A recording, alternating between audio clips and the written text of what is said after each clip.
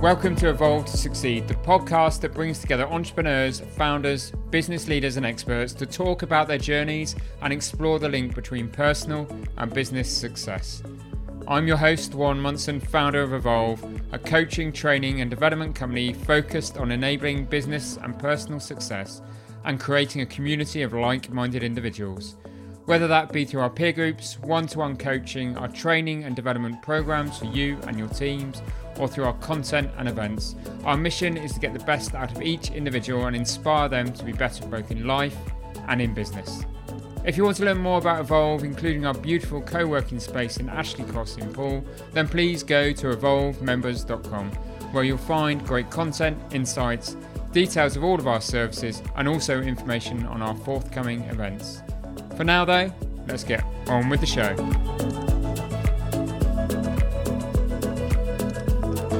Welcome to this week's episode. Today I'm talking to Sam De Rea, Deputy Chief Constable for Dorset Police. If you're a regular listener to this show, you'll know that our prime focus is about speaking to business owners and business leaders and entrepreneurs about their journey and how it's evolved. However, I'm very passionate about the subject of leadership and love exploring leadership in all its forms. And therefore, every so often, it's great to get a leader from a less businessy environment to talk to us about their experiences and approach to leadership. And surely one of the more difficult positions of leadership is one involving law enforcement. Prior to her appointment with Dorset Police, Sam spent several years in Devon and Cornwall Police as Chief Superintendent and Commander, leading frontline policing services, investigation, neighbourhood policing and partnerships. In 2013, she established the South West Women in Leadership programme, which endeavours to help female police personnel realise their full potential. She was also specifically selected to spend 10 weeks with the FBI at their National Academy. It's both intriguing and inspiring to get a leadership perspective from someone in such a challenging, complex and impactful sector. Among other things, there are discussions about self-development, public responsibilities and how COVID affected crime. I also couldn't help asking Sam about how police dramas on TV compare to the reality of life. Unfortunately, there is some intermittent sound disturbance from time to time in the early part of the recording and during this conversation, caused somewhat appropriately by police radios. But otherwise, I hope you enjoy the conversation.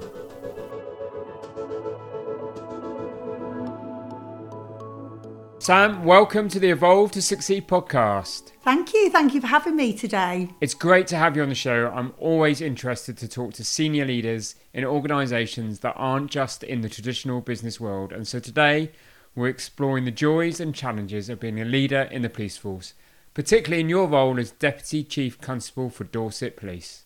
So, for our listeners, we probably should start with that, shouldn't we? So in a nutshell, what does your position and role as Deputy Chief Constable for Dorset entail?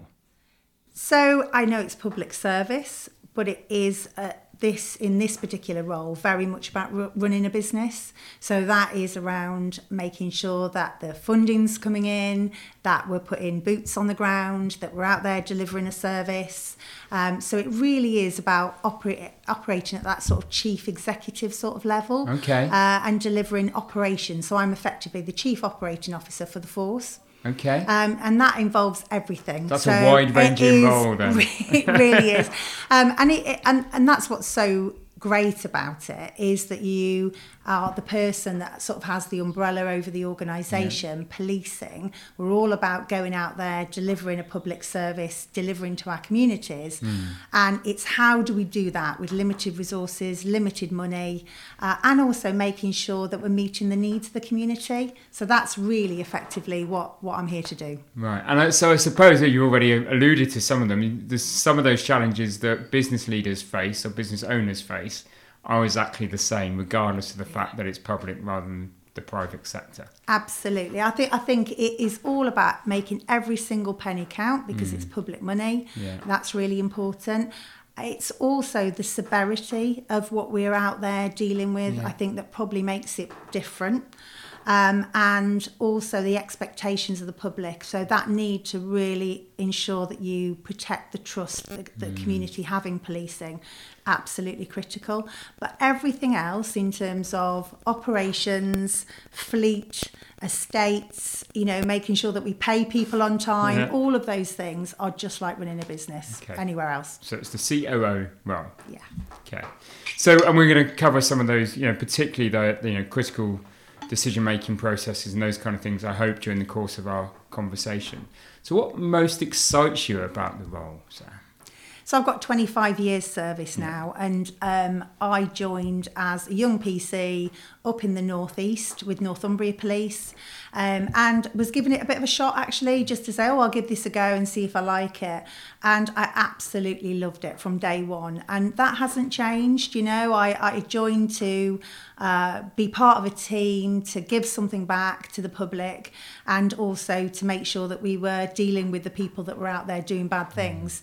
That hasn't changed. It's evolved. I'm managing teams now and overseeing teams, and really setting strategies in terms of how we look at policing now and into the future. But I think for me, it's always been about trying to make a difference, making sure that we look after our people so that they go out and deliver that really amazing service to the public that we're looking to deliver. And really, I think every day is different.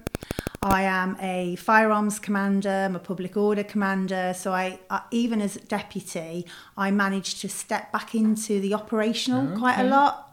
Is that usual, or is that unusual for somebody in your role within the police force? I think it's probably a bit more usual in the smaller forces. So, where everybody has to wear a few hats, everybody has to muck in. But for me, I really enjoy that because it connects me back with what we're there to deliver. So, dealt with some really fantastic things through my career, really high level investigations and, critical major incidents. So for me, it's yes, I'm doing this very specific operational chief operating officer role, but actually I'm still a police officer. I still put my kit on and go out there and could deliver as a PC. Fantastic.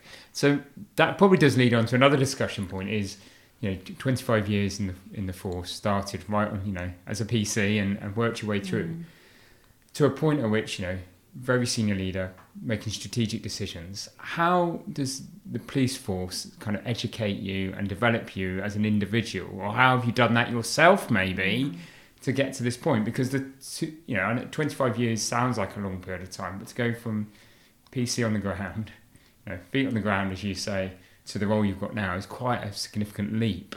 So what's that development journey been like for you, Sam? So I would say there's three critical things really. First one is personal responsibility. Yeah. So you've got to take personal responsibility for developing yourself, and that's throughout your career. So I've done things like I've been a detective, I've been a sexual offences liaison officer. So they'll give you a course for that, but actually learning then how to do that really well comes from you, and mentoring, coaching I've relied on really heavily. The second bit is vocational training. So you do get training through your career. So being a detective, there's a detective program. So obviously I went through a lot of that. And then the third bit for me is who you surround yourself with, and links back to the coaching and mentoring, I suppose. And I've relied really heavily on those people, that my go-to people, that I can say, because this job is so vast, to say, have I got this right? Am I going in the right direction with this? How have you experienced that in another force? And I've got a network now that's sort of national, and I do that for other people as well, which is really important. But a couple of really key things for me is before you move up to executive level, you go on the senior command course, and there is a 3-day program sort of interview process that you go through where you do modules over a 3-day period, and then you'll go into senior command. And that course is fantastic because it's 50 people roughly from across the country, and that's police officers and staff members who are sitting at that level. So not only do you get access to amazing speakers and training over a 10-week period, but you also then get that sort of peer, you build that peer support. And then one of the best things that I've done in my job is I had 10 weeks with the FBI at Quantico. Okay. Wow. On their National Academy. And I did that as a superintendent. And I put my hat in the ring for it, never expected to get it because at the time I was in Devon and Cornwall, and they send somebody once every 5 years. So, and managed to get it. And there I was in Quantico, 230 people on a course being led by them. So again, I've had some really fantastic training like that I've been supported around. But going back to that first point is you have to invest in yourself. It's that growth mindset, isn't it? That I think every business leader, leader needs, is to have that mentality that I'm going to be a better person today than I was yesterday. Yes. I'm going to push myself, stretch myself, but what knowledge do I need? Where can I seek it? And it's really interesting that you took, because, and I suppose in the private sector it's used a lot, that kind of having mentors, non-execs around, coaches around you to support. And you're saying that's no different in the public sector. And Definitely it's been not. big contributing factor to your growth and success. Yeah, and I think it's one of the things that policing's really learned over the years. So you can put somebody on a training course to be a senior investigating officer, or, you could put together a DI's course, detective inspector's course. But actually it's what you do after the courses that's absolutely critical, where that person sort of grows in strength and really goes out and is able to deliver that role. And let's face it, the roles that we're expecting some of our people to do are life and death. Yeah. So you can't just have somebody who takes a little while to perform well. You need them on it, you need them to be picking it up and to be really, because what we'll do is we'll put them on a course and we'll expect them to go live with that skill set the next day. So that mentoring and that coaching and that support, peer support, really important. And how does that work with performance management, in terms of the team? And you send someone on a course and they're doing, come back to do a critical role, but the police force has this tradition, doesn't it? You're in for as long as you want to be, and not in for life, is the perception as me as member of the Joe Public. And you promote people into roles and perhaps they don't perform in that role. Does that make performance management of people more difficult, do you think, in the police force than other organisations? I think it does, and we're experiencing it at the minute with the uplift of police officers. Okay. So if you imagine, I know it's been talked about in the press, but over the years, 35,000 police officers were taken out of policing. Yeah. We're now in the position where the Conservatives have supported this 20,000 back into policing, but it's still not going to take us up to where we were. And the problem is that we've had to go into this massive engine room now to try and get people through. But what it is going to mean, and what we're experiencing at the minute, is we've got a lot of inexperience coming through. Yeah. So that bit that I've just talked about the need to have those experienced officers coaching and bringing people through, it's more difficult. Yeah. And so, great that we're getting this uplift, but definitely an impact then on the quality of what people are going out and doing. So how do you make sure you strengthen your sergeants, your supervisors? How do you make sure that your training maybe is a bit longer, because you need to put more training in because they won't have that out on the ground. So it's things like that really do impact on performance. The other thing that we have, of course, is we have a shortage of detectives. So nationally, we're working very hard around that in terms of how do we bring people through the organisation. We're offering things like people being able to join the organisation as a detective, which we've never had before. Okay. But that brings some issues with it as well, because we've got to make sure they can still have the basic skills as a police officer. So they still have to come in and do uniform. They still have to get out on patrol. They still need to understand those basics. So the lead time in is longer. All of those things impact on performance. So, and that's just the tip of the iceberg. The plates you spin. For hours on it. Exactly. I know. I'll probably bore you to tears with it. But again, it's I think what I would say about Dorset Police is we're very nimble. So we're able then, with some of these issues that are coming up, and trying to look as far ahead as we can, you know, things like cyber skills, you know, how do we cope with the change in fraud, you know? I mean, you're more likely to be a victim of crime in your own home than you are, you know, going out on the street and something happening. So, you know, how do we create the capacity with the same amount of resources, and what do we prioritise? And a different skill set needed for the way that crime itself is evolving. Yeah. So interesting, because you've talked a lot about, you know, Dorset being nimble, Dorset being already, in the short conversation we had, as, you know, a small force. That means that you can, you know, still do some direct policing and all of those things.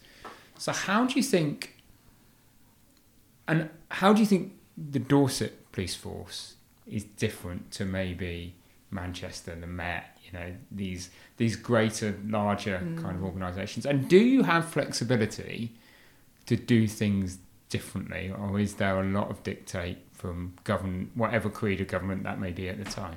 Yeah, so I mean, we're still an organisation of 2,500 people. Yeah. So when I talk about a smaller force, it's not still not small, is it really? But you know, but when you compare us to 32,000 in the Met, and, you know, in Greater Manchester, it is significantly different.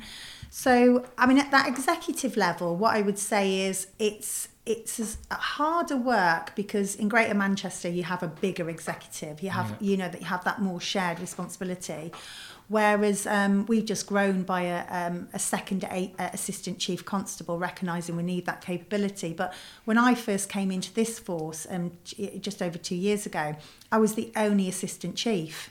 And you were in charge of everything in terms of delivery. It was virtually impossible. So you've got this smaller executive team, everybody wearing more hats. So it's just a very different role. Whereas in Greater Manchester, you might have a ACC crime, and you'll have an ACC local policing, and you'll have all these different roles. Whereas here, we all muck in. But that's quite a nice thing. So we're an executive of 6 people. So there's the chief, myself, and then the rest of the team. And we work really closely together. We support each other. We step in for each other because we have to. So that's interesting. But in terms of Dorset Police, what I would say is we are able to move things quicker.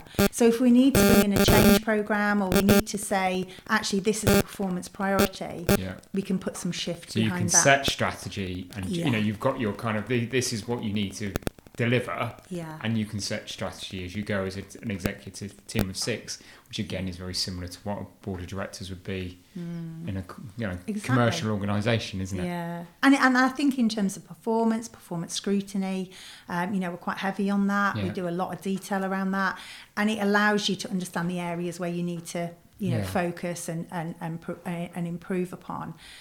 The negatives, of course, to being part of a bigger force is that you don't have the flexibility around the resource. You know, we do have limited resources here, and it does feel like that. So we don't get any more resource for summer policing. Yet, you know, last year we had 25 million people here over the summer. So, you know, there's no extra policing for that. We just need to look and move our resources slightly differently. We have to prioritise certain things. You know, but we're very good at that. So that's what I mean about that flexibility, that ability to be able to say, this is our priority. Okay, we just need to jiggle things around and refocus. I'm not sure Greater Manchester, and we've seen it in the Met. I mean, I do feel for them. 32,000 people working in that organisation. I oversee professional standards and ethics for the force. You know, imagine trying to do that over 32,000 people. Over 10 times the size of people. And that ability to shift, you know, and respond.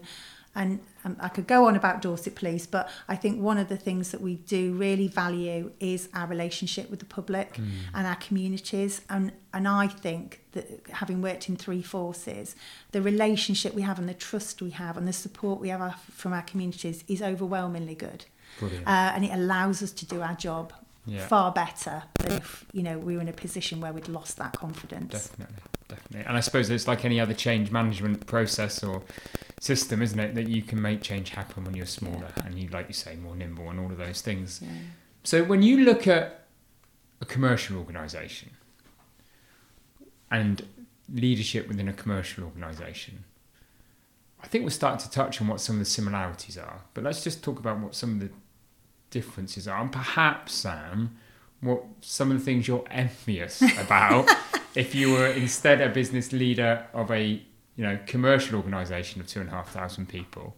What do you think some of those differences are? And I know it's a hard question because you've had 25 years in the force, but I think budget, investment, and that ability that if you're doing well as an organisation, you make more money potentially if that's part of your business. Reinvest back in, and you can reinvest back in. Whereas what we do is we do better. And we improve and we deliver that performance. Our crime comes down. I think last time I looked, we were around 6th in the country in terms of low crime rate. Fantastic. And then you have great detection rates and all these sort of things. You don't get any more money for that. So no. You work a bit harder, but what you get back is the fact you've got safer communities. I also think that because that trust and confidence that I talked about before is so important, we cannot let people down. We have to demonstrate every day that we are out there working for our communities, and when we lose that or something happens, and let's face it, we operate in this really complex risk environment, things are going to go wrong, and whereas a company makes a mistake potentially, and yes, it's not very good, it impacts on trust, but not the same way as policing, because it goes to the core of human beings, doesn't it? And how they feel safe. So I think that's another thing for me is we are the most scrutinised public service and an organisation in the country, in the world. And sometimes that is exhausting. So it's good because it pushes us to be better, and also by having that scrutiny, the public can look and say, yeah, that's been scrutinised and that's been looked at, whether that's the independent police complaints, whether that's HMIC coming in to look at us. But sometimes it is just relentless because, unfortunately, some people die, that we are dealing with, and, because of the circumstances, and we are then scrutinised around that. Absolutely the right thing to do, but it can sometimes just feel relentless. Okay, that's a really great answer. And if we talk about the funding then, I mean, that is a constraint, isn't it? Because you can't set your own, you do set your own budgets, but you get told what funding you've got, I suppose, I'm surmising here, year on year, and then you have to work to that budget, whatever it may be. And like you say, you can't, you don't reinvest profits back in because they don't exist. You can't seek outside investment. No. That's quite constraining, isn't it? Yeah. In terms of running an organisation. Yeah, we've got better over the years. So things like, major events. So some of the commercial events now will get money back from that if we have to put policing, the football, and that type of thing. But that's not money generation. That is paying for what they're getting.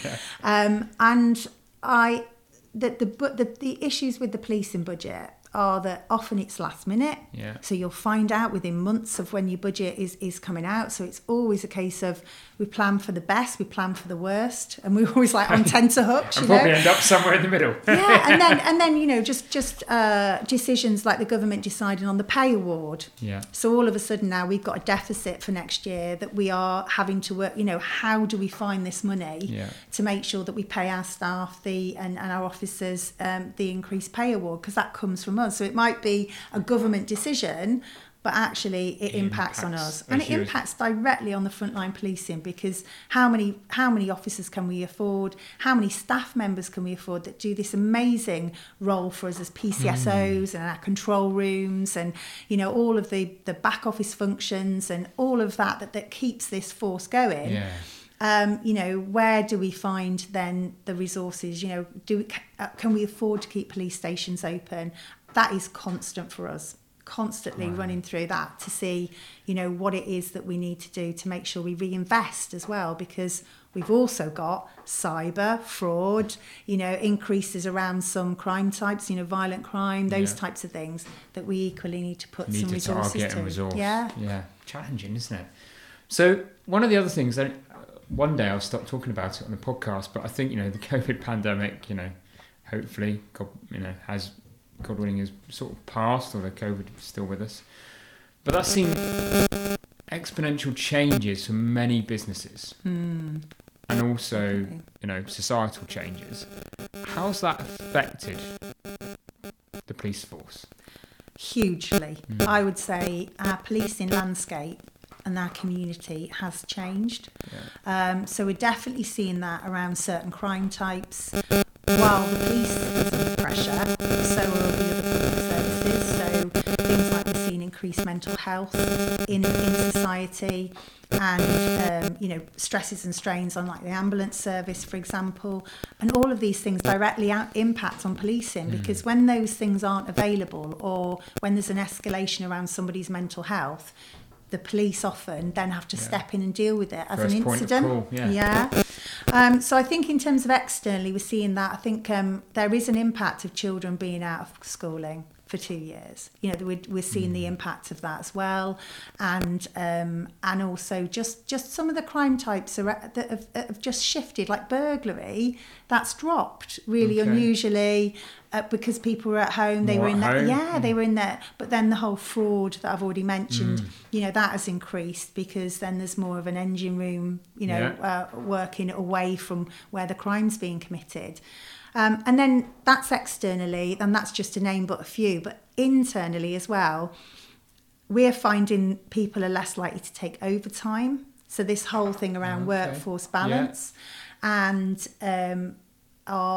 we're not getting people through our contact management. So up in our force control room, we've really struggled to recruit, because there's so much employment out there because of the impacts of COVID. So that's had an impact on us. But yeah, I mean, it definitely feels like there has been a shift, that we're policing very differently. And it has brought some massive positives. So new ways of working, of course. Most of our officers and staff now have a laptop. And that was something that happened 2 years ago, when we pushed out hundreds of laptops, like within a short period of time, just to make sure we had people working at home, they weren't coming into the environment. And that's something then that we're building on now. That flexibility can now continue and have a benefit. So it's not all negative. No. You know, it is, I think there has been a sort of rebalancing around people's work life to home, and I think we've seen this real expansion and increase around technology, and how we are operating differently across our workforce. So again, we're seeing some real similarities with the commercial world, aren't we? That are seeing the same things, you know. Service proposition, product proposition might have changed because of people's attitudes changing, and but the workforce shift is significant, isn't it? Like you say, you know, that desire maybe for better, you know, work-life balance, retiring early. I assume that's possibly a thing, you know, definitely trying to find and resource people. So, you know, and that resourcing of people, finding that, you know, that shortage of people that are available to join, and, you know, trying to attract them is a challenge that all organisations are facing. So how are you trying to overcome that? So it is an amazing job. You know, I mean, I don't know many jobs where you can, and I'm talking about police officers as well as the staff jobs that we have as well, is where you can come in and make such a difference. You know, every day the impact that you have is incredible. And I think sometimes we get a bit used to that and we don't think about it. You know, we're a bit immune to it. So I think the offer that we have is, you know, if you want to work in an environment where you're having a direct impact on your community and the public, then you can't get much better than policing. I also think as well the new ways of working, so that flexibility is really important, and we're reimagining our estate at the moment in terms of where people are, where they're working from home. So I think our offer, we need to be an employer of choice. I think the fact that we're really working quite hard around the diversity of our workforce as well. So my executive is 50% women. You know, really positive, and, you know, just trying to get people to interested in the organisation from all walks of life. You know, offering part-time, offering flexibility is really, really important. And also we're also going through a review of wages at the moment, and again that'll be something that will become a deficit. Come out that budget. I know, but you know, recognising that we're not always up there in terms of what's on offer for people. So if you're saying come up and work in a control room, which is an amazing job, sit there, do these wonderful things, be that support for that person on the end of the phone, that victim, or you can go and work in a supermarket for the same price, then that can't be right, because the risk that person's carrying is significant. But what we find, I mean, I know we're not losing people, so people are sticking with us. We're finding we're not losing people at 7 years, 8 years that we thought we might. Okay. People are still joining for life, and that includes our staff members as well. You know, that's not just the police officer side of the house, which is really good, because you get to keep all that rich experience and definitely, you know, knowledge. And is there a distinction in the organisation between the officers and the support, and how do you deal with that, Sam? So I'd like to think there isn't, but I think it can happen, and I think it can happen in different teams, and we work really hard to make sure that we deal with that, and if that does come out, then it would be challenged. You know, I think we are one team, and one of the real strengths of this force of the people, they're just fantastic. We've got great people, and you know, and a lot of mixed teams. So imagine the control room that I've already talked about, but I've been down today to Weymouth. You've got our PCSOs working within our neighbourhood teams and working with the teams down there. You know, we've got our intelligence directorate, which is overwhelmingly staff members. You know, they are the engine room for intelligence and making sure we are where we should be in terms of dealing with tackling crime and disorder, etc. So I think the mix is great, you know, and what I would say is if there is an issue, we'd jump on it, you know, and that's not to say we don't always get it perfect, because it's people, isn't it? It's people, isn't it? It's people, yeah. And it's not, you know, it's not a science, is it? It's you know? not, no. It's definitely not. But then, you know, there's some great philosophies there, isn't it? Is that one team culture, any organisation I've ever led, far smaller than the organisations you've led, Sam. You know, it's always about we are one team. It doesn't matter whether you're the receptionist, you know, the internal finance person, or the partner director leading the delivery of the service. We're one team, and we can't do what we do unless we all do the roles, and that's got to be the philosophy, hasn't it? I think the first time I saw that there could be a sort of differentiation between, and I didn't see it, but I went in to run a project as a chief inspector, and so we had 50-50 police officers and police staff, because it was very much an operational system. And it was there where I saw it for the first time, and that was one of the things, you know, you've got to get your arms, I had 50 people working for me then, arms around them to say, you know, this is one team, there was fractions between people, you know, but actually it soon got resolved, and that's it, isn't it? Don't hide away from it, deal with it.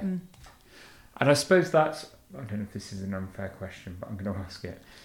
You always imagine that the police force can be quite a political organisation to work within. Is that a misconception, do you think?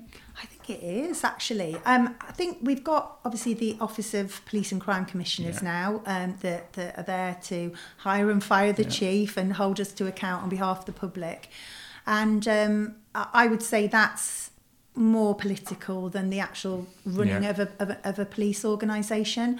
I, hand on heart, believe and see every day that people are trying to do what's best for their communities. It's not politically driven. I think sometimes we seem to be under, the last few years, more political pressure around certain things. So violence against women and girls, quite rightly, and you know, the most recently the Race Action Plan that's coming down and will mean that we'll have to do certain things, and you know, political pressure around protest and things like that. But for me, I always talk to my team and the organisation about we need to do what's right for our public and the communities, and we take that into account, but that's not what drives us. It's about what's right for Dorset's communities, because it's very different to what Devon and Cornwall are doing, Yeah. or Greater Manchester are doing. They all have slightly different flavours. Yeah. They need slightly different things. So you need to understand your community, absorb the political pressures to a certain degree, and take account of those, but do what's right in And the I delivery. suppose that is the job of the executive, isn't it? Is to hear the political pressures, the noise, the agenda, but then make sure you're doing what's right for the community. Absolutely, and letting your team underneath deliver. And offer a bit of protection as well, because, not everything can be a priority. And that's the difficulty as well, is that I know there are certain crime types that we don't deal with because we can't. No. Because it's just not a priority compared with other things that are really critical and harmful to the community. Okay. So there's those different, you have to get those different service levels right. Yeah. So what service do you get for this crime? What service do you get for this crime? And actually, what's the victim at the end of it? And what do they need in terms of that vulnerability? Yeah. It's interesting. I'm just looking over your shoulder now because you've got your purpose there, which is just resonating with everything you've just said, actually, which is, for the listeners, is tough on crime, keeping people safe, putting victims first. Absolutely, and it's there on your notice board right by your desk, so it's interesting to really simple message. And and we very much shifted the last 12 months in terms of and this is as a result of COVID, going on that front foot proactively, and being far more out there in our communities in terms of just those real high harm offenders. And we're seeing that with our crime team, Op Viper, we've got running, which is one of our drugs initiatives, Op Relentless as well. So, really pulling together the resources that we can to go out and deal with those real high harm offenders. So, obviously what we're also seeing within commercial organisation is generational change. And, managing different generations is a challenge. They come with different expectations and things, and a different kind of, I suppose, upbringing. The world is changing all the time, and that clearly presents numerous challenges. But is that increased further when you've got a long-standing organisation with quite a lot of traditions? Perhaps the traditions aren't quite there now, but again, a perception is there's a long-standing traditions within the police force. And how do you manage all of that generational change, balancing with keeping with tradition, recognising who you are and what you are and what's brought you to this point? I mean, that is a subject again in itself, isn't it, Sam? And it is definitely.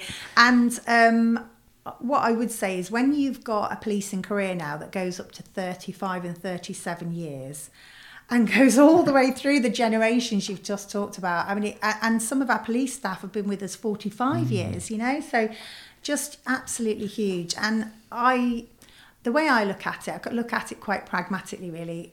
That experience is great. So again, Weymouth this morning, walked into one of the teams, and we've got statement takers in there. They are retired police officers from up country who've retired down here and just want a little job statement taking. Okay. And they're doing a fantastic job for us, and they're probably up to their 45th year, And then I'm also really protective of the young people we've got coming through, because there is a responsibility, there is care and nurturing that I think was probably missing when I joined 25 years ago. You were sort of like, in you go, off you go, and get on with it. Everything was a shock, the first time you dealt with lots. And I was tutored then by a 29-year service PC. And to be fair, we didn't really do much in my tutorship. It was only when I started working with some people younger in service. So I'm a bit protective of the young ones, because people go, the new generation, they don't get their hands stuck in, they don't work overtime and all that sort of thing. But what they do bring with them, and what we've missed in policing, is recruiting the young people and the young in service, because it's not just young people, it's people on second careers, and bringing with them all this brilliant knowledge and experience of life. And also, challenging us to be better. They don't put up with some of the things I would have put up with 25 years ago. And we need to be challenged on that. That's how you become a better organisation, isn't it? But I'm just thinking about it again now. That sort of period where you weren't allowed to recruit, that must have really hurt, because there might be a generation that's missing nearly in terms of the force, isn't there? I think Dorset, it was before my time, but had 2 or 3 years where they didn't bring in new recruits. I mean, I think that's damaging. I think now when you reflect back on that, and it was austerity, so, they really didn't have any choice. But I think, you've missed that drip feed of difference coming through. And I think the different entry levels we have now for police officers in particular, so you can come in, you can do 3 years, do a degree. So anybody out there who fancies joining the police, you can come and get a degree over the 3 years as well and get paid as a police officer and still do a great job for your communities.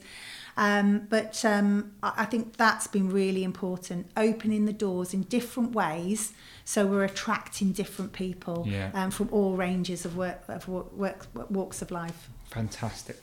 Right, we're close to the end of our conversation, but I could talk to you for hours. I'm fascinated, as I always am, when I speak to a leader in a different type of organisation. But we are coming to a close. So, the movies and television series, no doubt, glamorise at times your profession. Just out of interest, which aspects of what is presented is really close to being real life, and which do you think are just not a portrayal at all? So I actually really love cop series. Okay. I really like The Line of Duty. I mean, that is so far off the chart. It's unbelievable. Off the chart in terms of not being reality? Not being the reality whatsoever. And I was head of professional standards when I was in Devon and Cornwall Police. Okay. And the whole sort of corporate, whole sort of corruption side of things. And it really is... out of the ballpark in terms of reality. I take some pleasure from that, actually. I can just enjoy it and watch it for what it is. And the thing is, that whole team wouldn't be in that department because they're all actually slightly corrupt as well, but I do love it. And there are aspects of it though, procedurally, that are right. Which is one of the things people love about the programme, is that it does try and represent that piece of policing. So the sort of interview, that interview, being on it, having your evidence, drip feeding evidence, the putting the person under pressure, that's quite good. And also I think as well, just shows sort of, so that team would not have time to just do that case. That case would probably be one of 20 that they were dealing with, we were talking about the demands earlier. But the other one I really like is Scott and Bailey, which is the 2 women on the major crime team. Yes. Now that one is more procedurally correct. And, a lot of that, obviously, again, it's a drama. They've got to make it interesting. But I really like that one, and I think that's probably one of the ones I've actually seen that's close more to the representative truth. And that whole thing about the team and the personalities, and that's the beauty of working in policing. You get to work on these amazing teams with people and deal with some incredible stuff, But I think the biggest thing that they get wrong, if you like, is, and they have to do it because it makes it more dramatic and more interesting, is just the integrity of people. And some of the things, the unacceptable behaviour that we do not accept now. And those small cases that hit the press now, and we've seen some, haven't we, with the Met. We've had some cases that have met the press in terms of individuals.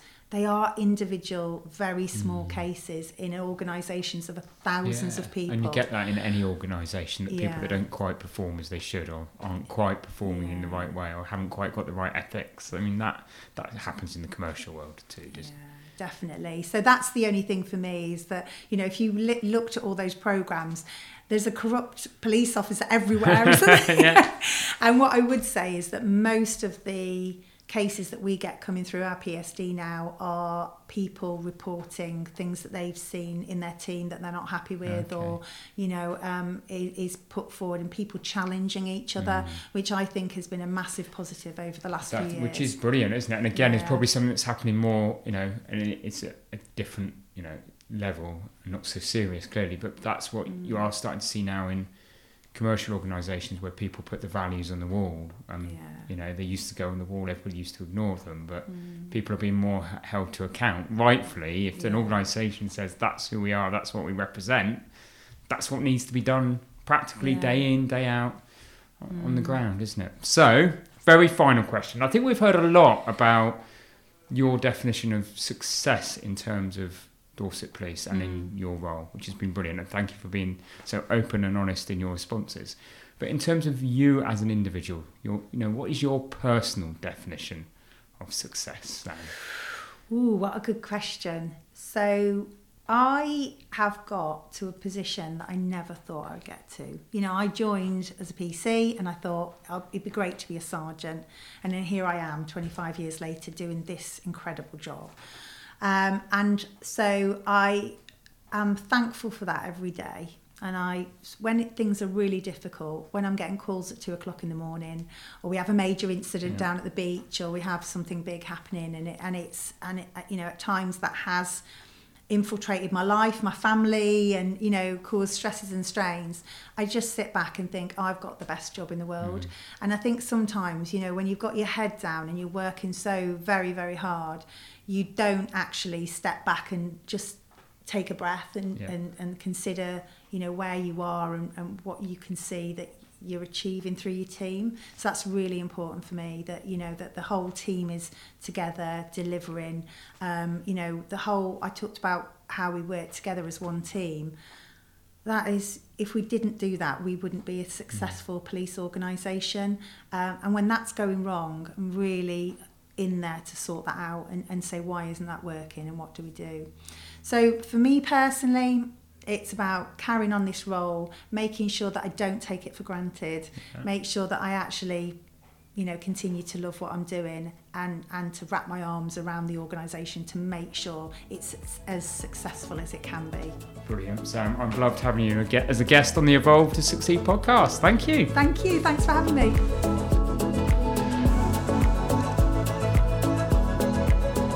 Thank you for listening to the Evolve to Succeed podcast. My hope with every episode is that you've learned something new or heard something that challenged your way of thinking and further motivated you on your path towards becoming a more knowledgeable, informed and inspired individual and business leader. If you enjoyed this episode, then please help us by rating, reviewing and subscribing. We really value your feedback and would love to have you along for future episodes. And please don't forget to learn more about Evolve by going to evolvemembers.com. Thank you for listening. See you next week.